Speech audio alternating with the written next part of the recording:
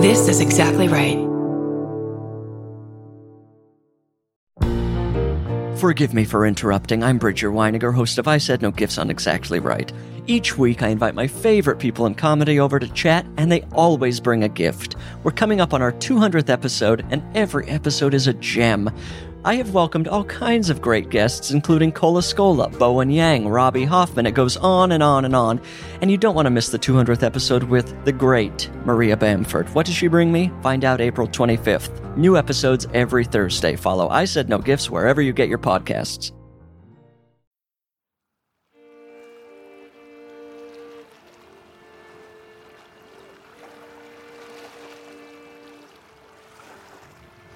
Are you filming? Yes. Right now?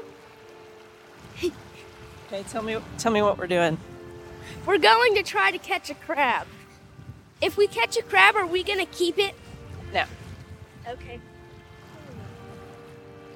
My family is staying at a rental house on the York River in Gloucester, Virginia, just across the water from Williamsburg. It's our summer vacation. My 12-year-old daughter and I are trying to catch blue crabs in traps just for fun. I didn't think lakes could have tide. Why? This is a river, babe. Oh, then why is it so big? It's a very big river. No, nothing. They beheaded the shrimp. No, that I put Chad in there. Oh, well, they beheaded the shrimp. I don't think they like Chad. Who's Chad? Shad, baby. It's baby fish. What? Why would you need fish? Well, are you getting all the good sounds, Mama? No luck with the crabs, but we did spot some pink dolphins right in front of our dock. And across the river, we could see some stately homes from the 18th century. Williamsburg plantation homes. I asked historic site supervisor and legal expert Cash Earhart about the history of those waterfront estates and the members of the gentry that lived in them. Predominantly, they live in these large riverfront plantation estates. They've been invested in the cultivation of tobacco over a century now. And with the enslaved Africans cultivating the land, creating that profit for them, that's what sustains their place in society. So in some sense, your accommodations are kind of giving you an insight to what it would be like to be on the front of the river, have to come into Williamsburg, take care of your business. Parkway. Yeah, and then return home. John Robinson's death in May of 1766 shined a light on that society, the society that used enslaved labor to build their homes, tend to their crops, and raise their children. Robinson's descendant, Simon Robinson, says that his family's history also reflects that history. The sort of plantation aristocracy was all very cozy and held on to power quite closely and saw themselves as this sort of new aristocracy in Virginia. All of it built, of course, on the back of enslaved Africans growing tobacco and other crops. And it's interesting when you read the history that doesn't really get mentioned. It's very much glossed over. Janice Kennedy is determined to not let that history be glossed over. She's a historic site supervisor and expert in Black history with the Colonial Williamsburg Foundation. She's also a performer for many of the events that are put on for visitors. My family has always been here in Williamsburg. I've traced them back several generations. What do you know about their lives? I know that they were enslaved, and that's all I know. I've never seen a picture of them. I've never seen anything that they've written. I've never read anything that they've said. I just know that they were enslaved and that they were freed.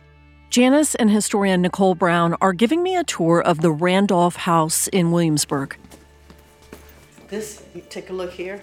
This is a room that would have been used for Randolph's visiting nephews, Harrison Randolph and Randolph Harrison.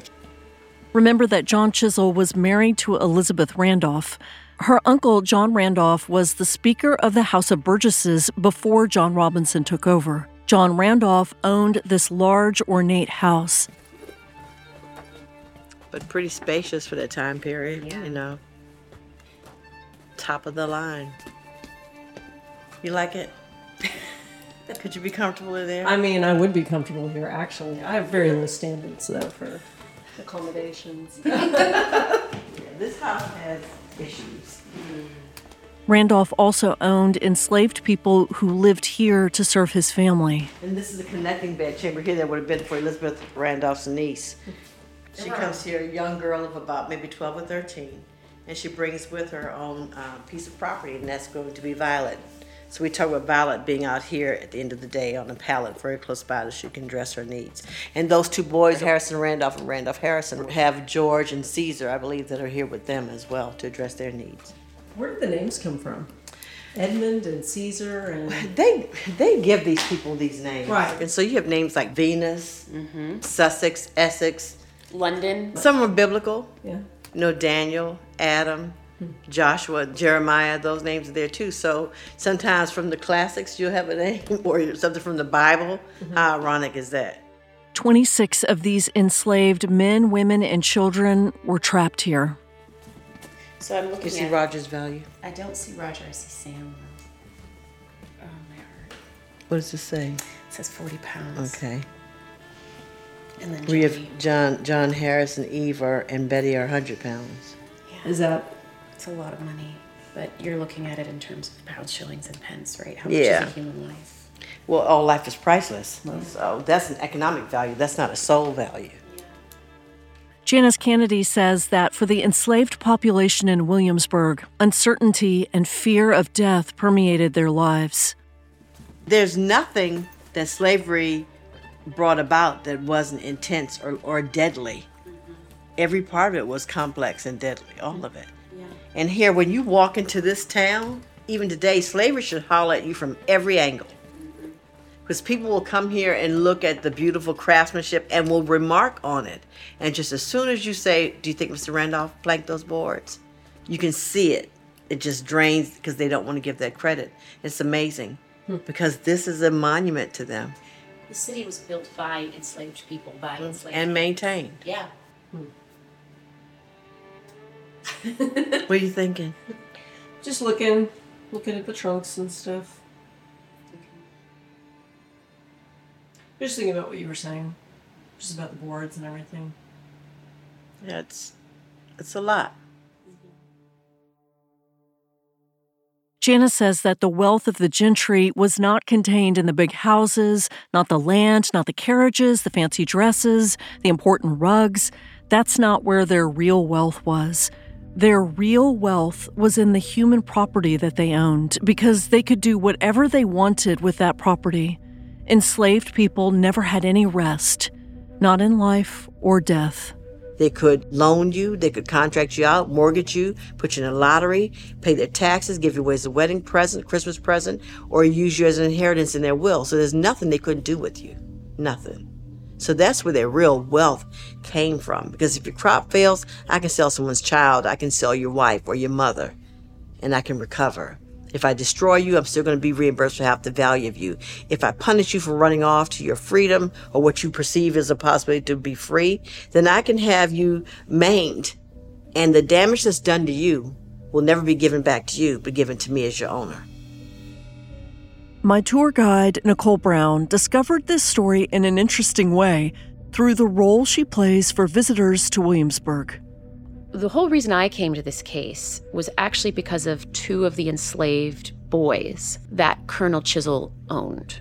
So the person I portray, Ann Wager, was the teacher of the first official, depending on who you talk to, by official I mean run by white individuals, school for African Americans in the colony of Virginia. It ran from 1760 to 1774. In an urban environment like Williamsburg, an enslaved person who knew how to read and write had more monetary value. So members of the gentry like John Chisel would send some of the enslaved children to be educated. When you look at that list, you actually see that Colonel Chisel is sending two of his, what he would perceive as property, enslaved boys to this school. One is named Edmund, one is named Johnny. Now, Edmund and Johnny, we don't know definitively how old they are, but given the average age of the students, we're talking 7, 8, maybe 9. I asked Nicole what Chisel's intentions were for the boys when they got older. Why are they being sent to the school? Because he's going to be using them in urban environments where he may be using them as a manservant, which would still apply, of course, if he went out to his properties down by the lead mines. He's going to have a manservant, an enslaved body servant with him at all times. So it's likely that he was training one or both of these boys for that type of role. So when we talk about John Robinson's wealth or John Chisel's wealth or Patrick Henry's wealth, we're also talking about enslaved people. But it wasn't just the gentry and enslaved people who lived in Williamsburg. Julie Richter says there was also a growing middle class. There is a large middling group of people in the city. Many of them are tradespeople. There are a lot of different trades being carried out every day, 6 days a week in Williamsburg, from blacksmithing to tailoring to shoemaking, taverns as well. The tradespeople, like blacksmiths or shoemakers or dressmakers, could become very wealthy depending on how valuable their service was. But no matter what their income, they were never considered upper class because it was difficult to reach gentry status without family wealth. They worked to support themselves. They would never really have been considered gentry, but they were prosperous. They had comfortable lives. They could provide for their children. There were already tensions between the middle and upper classes. The middle-class colonists demanded more power. After John Robinson's death in May of 1766, the scandal continued to make headlines in the local papers. The lower classes had always suspected that the gentry could be taking advantage of them, but now it had been confirmed. Many colonists were already furious at the king and at Parliament for these higher taxes. Cash Earhart reminds us of where we are in 1766. The colonists are beginning to revolt. When Parliament repeals the Stamp Act in 1766, they decide, you know what, you said that we don't have the right to tax you directly. So we're going to give ourselves the right to tax you directly with the Declaratory Act. And then they enact the Townsend duties on commodities like lead, painter's colors, glass, and tea, in addition to some paper. The colonists complain and appeal to voters in England. These were the people with the power to elect politicians who would protect the colonists. Once again, the colonists, they protest. They use every means of peaceful and coercive protest to get the attention of the English electorate, since they do have the ability to put pressure on individuals in Parliament to get them to repeal the Townsend duties. And eventually the Townsend duties are all repealed except for the one on tea.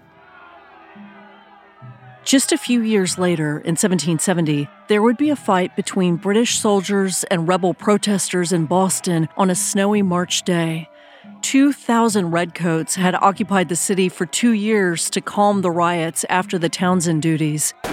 9 soldiers would open fire on hundreds of protesters, killing 5 of the rebels and injuring 3 others. It became known as the Boston Massacre. After that, Boston essentially becomes an armed military camp. The city is put under martial law. And then after 1773, when the Boston Tea Party takes place, Parliament retaliates with a series of legislative acts that they call the coercive acts. We know them as the intolerable acts.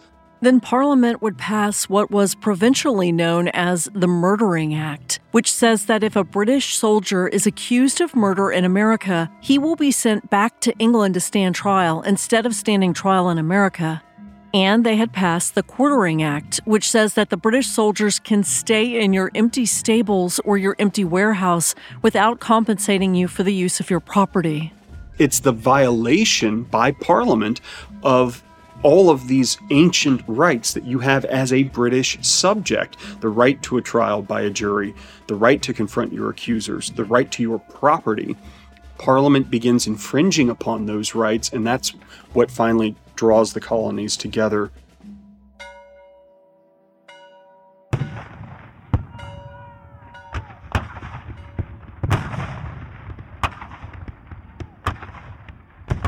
But back in 1766, after the death of John Robinson, details had been revealed about the depths of his deceit and how it was connected to John Chisel, Robinson's largest financial dependent. John Robinson died in 1766, and this big scandal was uncovered that over, I think it was something like £109,000, which is an astronomical sum at the time, had been, instead of being burnt, had been lent out to various key people in the colony of Virginia. That's a good summary of the Robinson scandal, and the sum of the funds was incredible. More than $30 million today. In crowded, candlelit taverns, tradesmen complained about John Robinson and his incredible scam. Kelly Brennan says that Robinson's fraud was the most high-profile case of blatant theft from the working-class people in Virginia. I think that's exactly a great way to put it. There's a number of things that they're beginning to sort of try to push through. What you see is they refer to them as the upper counties, and they're sort of both north and west of this area. And these are the guys who the established elite kind of see as upstarts. Even if they do have gentry ties, technically. They're upstarts, their opinion doesn't matter, their constituents don't matter. My father was a law professor at the University of Texas in Austin for 37 years. We talked a lot about the government and freedom and rights. He used to tell me what I said earlier. It's easy to add on rights. It's much harder to take them away. The British government and the king were tightening their control on the colonies. Rights were being taken away. Beyond that, John Robinson's deception proved that the gentry cared little for the working class, the tradesmen, and the merchants who helped support the upper class. And now, John Chisel was under tremendous pressure.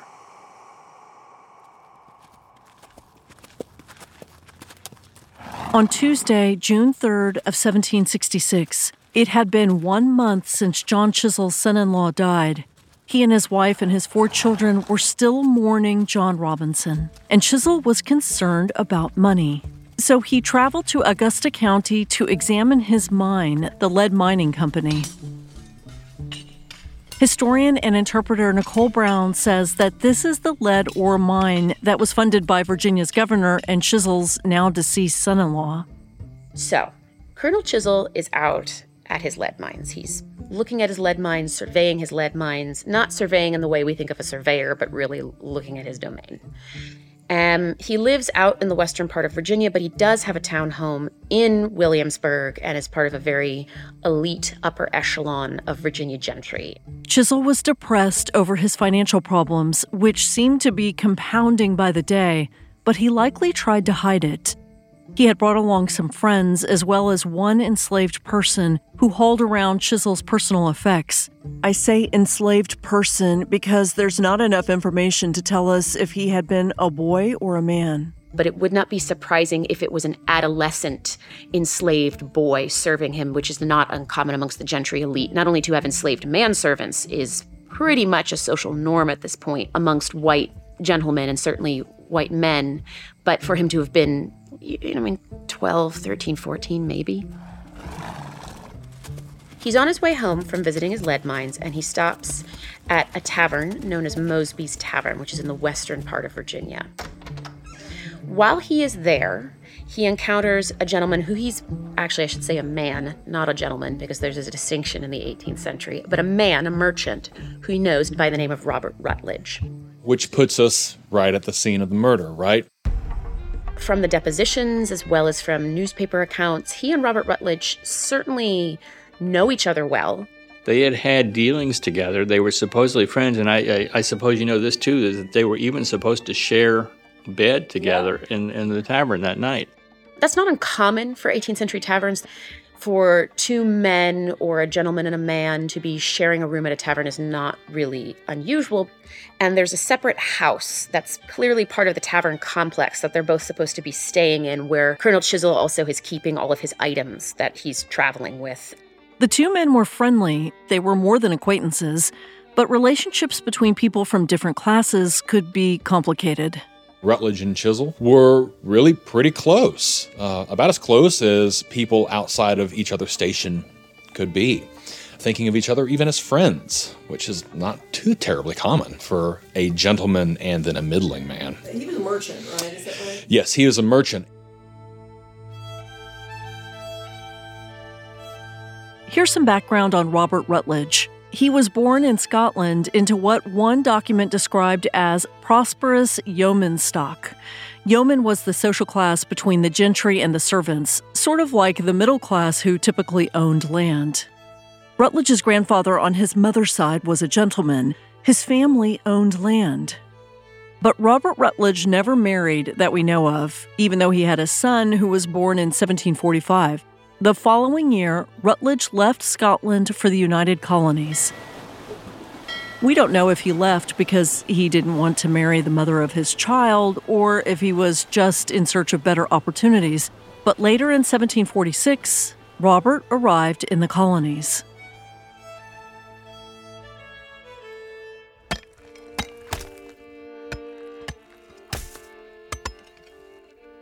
Rutledge became partners with another Scotsman, and they prospered. They eventually bought more than 1,200 acres of land in Prince Edward County, Virginia. Rutledge became a merchant, and he gained wealth quickly.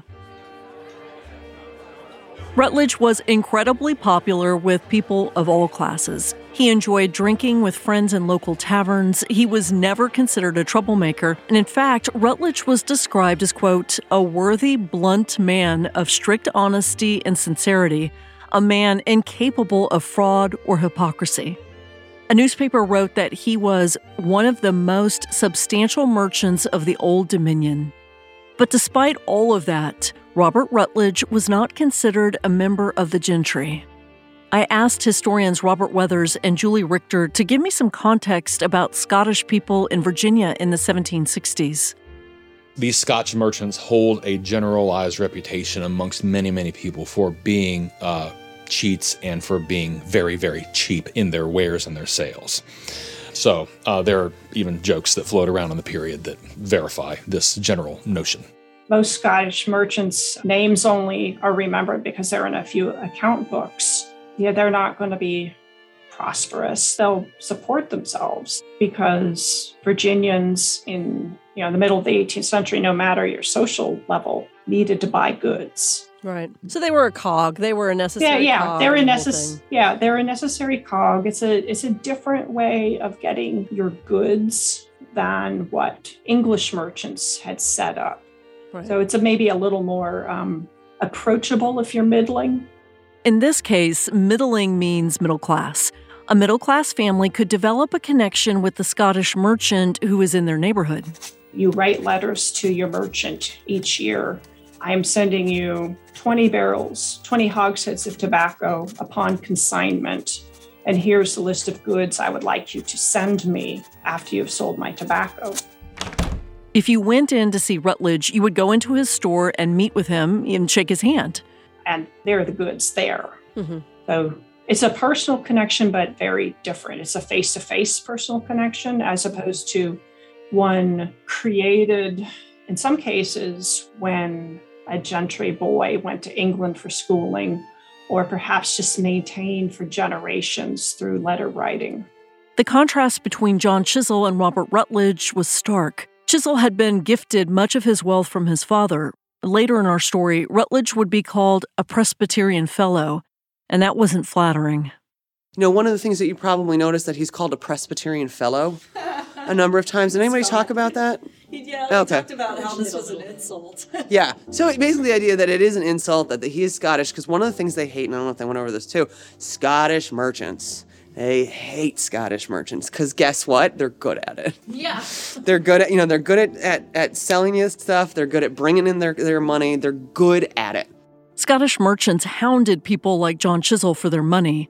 Merchants like Robert Rutledge were problematic, and customers with no money were problematic for merchants.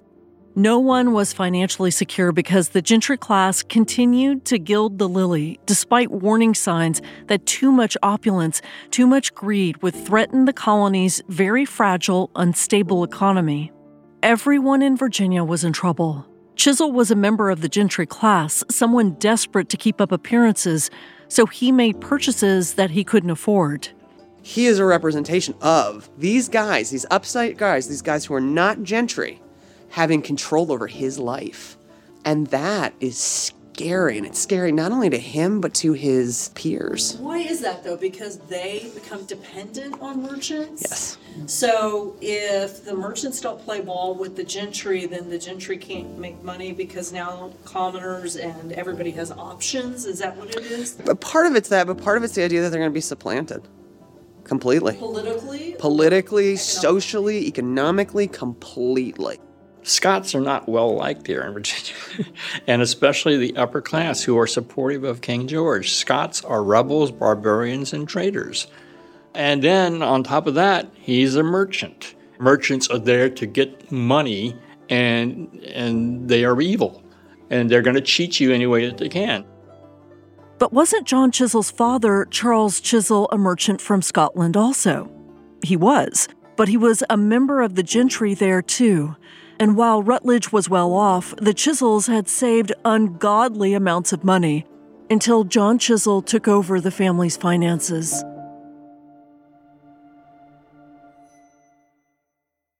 Most people know that a good night's sleep is the key to feeling good, but that doesn't mean they know how to get it. Fortunately, Beam is here to make good sleep more than just a dream. And today, Tenfold More Wicked listeners get a special discount on Beam's Dream Powder, a science-backed hot cocoa drink which comes in delicious flavors like chocolate peanut butter, cinnamon cocoa, and sea salt. Better sleep never tasted so good, not to mention it's sugar-free. If you're still not sure if Beam's Dream Powder is right for you, in a clinical study, 93% of participants reported that Dream helped them get better sleep. I tried the cinnamon cocoa, and I really liked the taste a lot. I have pretty big sleep problems, and so I wanted to try something different. And Beam really helped me relax, and it felt like a very natural way to go to sleep. Find out why Forbes and the New York Times are all talking about Beam and why it's trusted by the world's top athletes and business professionals. If you want to try Beam's best-selling Dream Powder, you'll get up to 40% off for a limited time when you go to shopbeam.com/wicked and use code WICKED at checkout. That's shopbeam.com/wicked and use code WICKED for up to 40% off. Combat the drab days of winter with some new plants.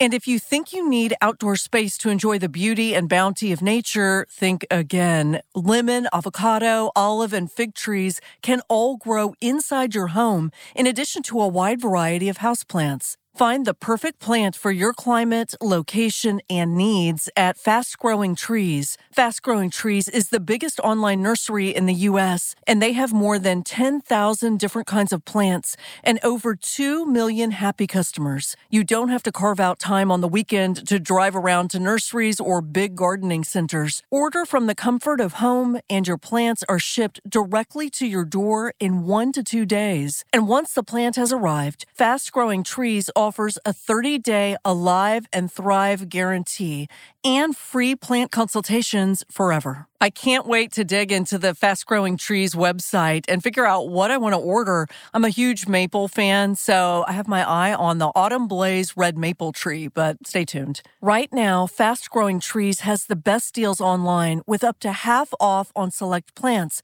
as well as free shipping this week. And listeners to our show get an additional 15% off when using the code TENFOLD at checkout. That's an additional 15% off at fastgrowingtrees.com using the code TENFOLD at checkout. Fastgrowingtrees.com, code TENFOLD. Offer is valid for a limited time. Tell them I sent you.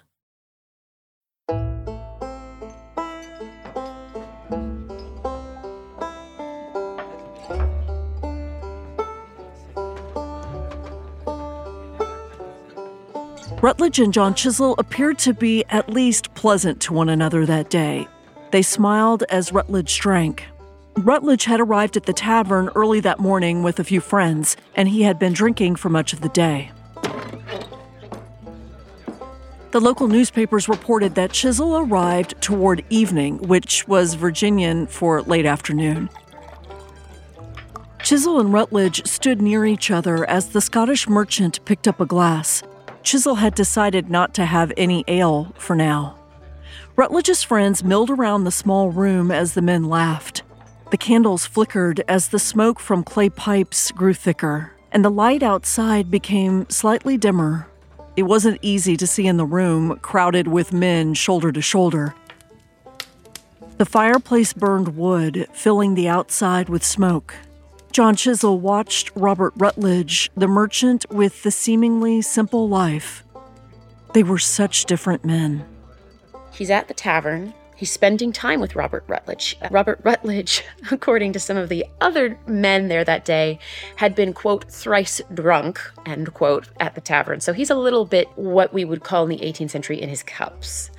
But Colonel Chisel is sober, according to several different reports.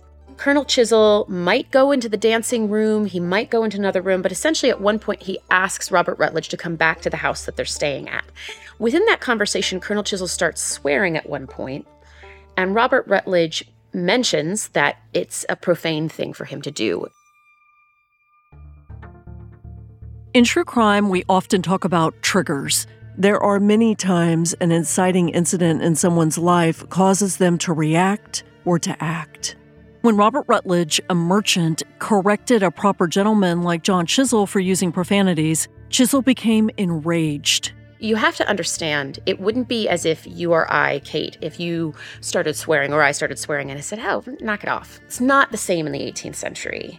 The only equivalent I can come up with is, let's say you're standing next to the Queen, and the Queen starts swearing, and you tell the Queen not to swear. Well, she doesn't have to listen to you. It's not a footing on equals. In his drunken state, Robert Rutledge had made a grave error, even though it seemed as if the merchant and Chisel were friends. Rutledge, it seemed, had crossed a very important line.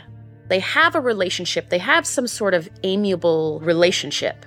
But Colonel Chisel is the elite. He is, as we've called him, the old guard. He is extremely well-connected. And so for a man to question a gentleman's conduct, for Robert Rutledge, who's a merchant, to question Colonel Chisel, who's a gentleman's conduct, is a major social faux pas. And it clearly infuriated John Chisel, who had a reputation for being arrogant and quick-tempered. They begin to get into a fight, and at this point, words are thrown. More things are thrown later on, but they start with words. It might have been better to just have a fist fight and be done with it. But Robert Rutledge had insulted Chisel publicly, and now Chisel would return the favor. So they start fighting back and forth, and eventually Colonel Chisel calls him, Robert Rutledge, a Scot, a Presbyterian fellow, which in Virginia, to be a Scot, a Scottish merchant, the implication is that you're stingy or miserly, and so it is certainly an insult. He tells him that he is a man who came to Virginia to cheat Virginia men. He refers to him as a Presbyterian fellow. Robert Rutledge was livid. He knew what that insult meant. Chisel was throwing his lowly status in Virginia back in his face, and in front of a tavern full of men, including Rutledge's own friends. Chisel continued to berate him in front of the entire tavern, embarrassing Rutledge and embarrassing himself. Finally, Robert Rutledge had enough, and their fight was about to escalate. Robert Rutledge throws a glass of wine in Colonel Chisel's direction, which, quote, some part of may have touched him. Whether or not all of the wine hit him or not, I cannot say, but if it's already a massive social faux pas to tell a gentleman he can't swear, to throw wine in his face is really what sets Colonel Chisel off. Chisel flew into a rage. And just to be clear, witnesses reported that John Chisel was perfectly sober. He hadn't even started drinking yet. This was not a drunken, violent reaction. It was about ego and honor. This seems like a good time to bring up the honor code of the 1700s and 1800s. We talked about this in Season 5 of Tenfold, The Family Feud in Virginia. When a man was insulted, society's rules dictated that he could only regain his reputation by fighting or killing the person who dishonored him. The rules were more complicated than that, but you get the idea. If you slighted someone in the smallest way, you might find yourself in a duel. The honor code demanded that neither Chisel or Rutledge back down. If they did, they would be publicly humiliated. So at this point, Colonel Chisel starts throwing things back. Initially, he tries to throw a bowl of bumbo. It's what you know as this really kind of nasty, hyper-alcoholic punch. It's a cheap punch if you want to get really drunk. It was actually a toddy punch, but apparently it's very similar to bumbo, which is a mixture of rum, water, sugar, and nutmeg. Politicians like George Washington used to pass out cups full of bumbo to voters during elections. I tried some, not my thing. Anyway, Chisel tried to hurl the punch bowl at Rutledge, but he's surrounded by men who were grabbing at him, trying to hold him back. And I should mention that the tavern, the room they're in, is very small. So it's a very packed, crowded, smoky, smelly, odorous sort of place where you have all these men and gentlemen sitting around smoking pipes and drinking heavily pungent alcohol, and they reek of sweat because it's the beginning of June. Chisel broke free and threw a chair at Rutledge. The chair missed. Colonel Chisel responds by attempting to throw a candlestick and bludgeon him over the head. Other people stop Colonel Chisel, but he doesn't stop there. He goes and reaches for fire tongs in the fireplace. There's these heavy, coarse pieces of iron and tries again to bludgeon Robert Rutledge.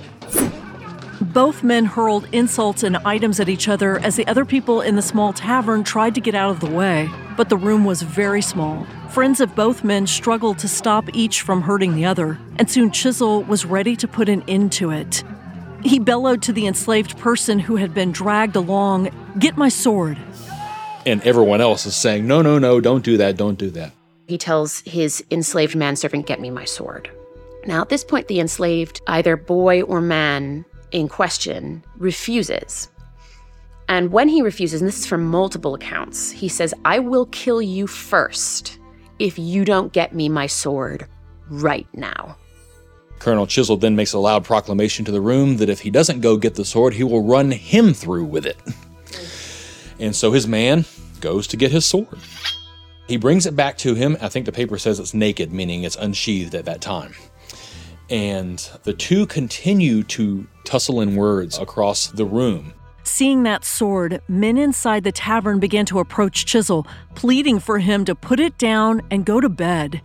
Chisel swore that he would, quote, "run any man through the body of the sword who would dare to come near him or offer to take the sword." That was a pretty clear message to everyone in that tavern, except Robert Rutledge, who was so drunk he could barely stand. Chisel turned and glared at Robert Rutledge, his former friend, and waved him away. He ordered him to leave the tavern as if Rutledge were unworthy to stay in Chisel's presence. Rutledge was very drunk. He hiccuped and smiled, insisting that he had no grudge against Chisel. Chisel screamed that if he did not immediately get out, that he would kill him. One of Rutledge's friends tried to draw him toward the back of the tavern. Chisel and Rutledge were about 6 feet away from each other at this point, and the friend was fumbling for the key to the door to escape. Chisel glared at Rutledge and hissed repeatedly, "Presbyterian fellow." By some means, at some point, they end up across a table from one another. Rutledge walked toward the table and retorted, "Fellow." He looked at Chisel, smirked, and replied that he thought himself as good a fellow as Chisel. Colonel Chisel very clearly lunges at Robert Rutledge. And soon someone would die. But who? And what would happen to the killer? If the murderer were Robert Rutledge, we can assume what would happen. He would be dragged to the gallows and immediately hanged.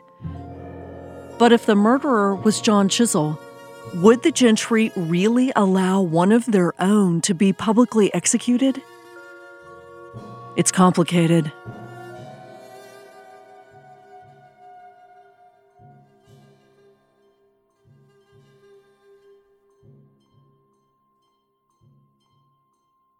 On the next episode of Tenfold More Wicked on Exactly Right.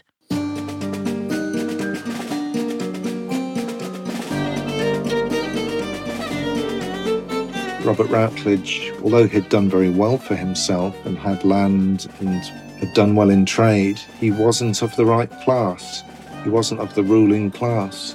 There's a scuffle, there's an altercation. You can see from the diagram they move from place to place around the room until eventually you have Colonel Chisel on one side of a table, Robert Rutledge on the other. It's somebody of a lower social level, somebody from Scotland. So you've got that on one side, plus I'm a member of the elite. And the final act happened over a table where Chisel raised his sword. You know, we're not talking about a knife. We're not talking about a switchblade. It's a big, heavy object. And the point of that kind of a sword is that it's meant to do damage.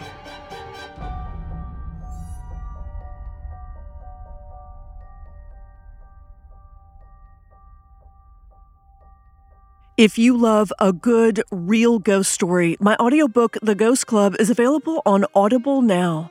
I can't wait to tell you the real story about the world's most famous ghost hunter, who was the head of the world's most famous ghost club, and how he investigated England's most famous haunted house. Please also check out my books, American Sherlock and All That Is Wicked. This has been an Exactly Right Tenfold More Media production. Producer Jason Whaling, Senior Producer Alexis Amorosi, Consulting Producer Kyle Ryan, Researcher Nicole Brown, Sound Designer Eric Friend, Composer Curtis Heath, Artwork Nick Toga, Executive Producers Georgia Hardstark, Karen Kilgariff, and Danielle Kramer. Follow us on Instagram and Facebook at Tenfold More Wicked and on Twitter at Tenfold More.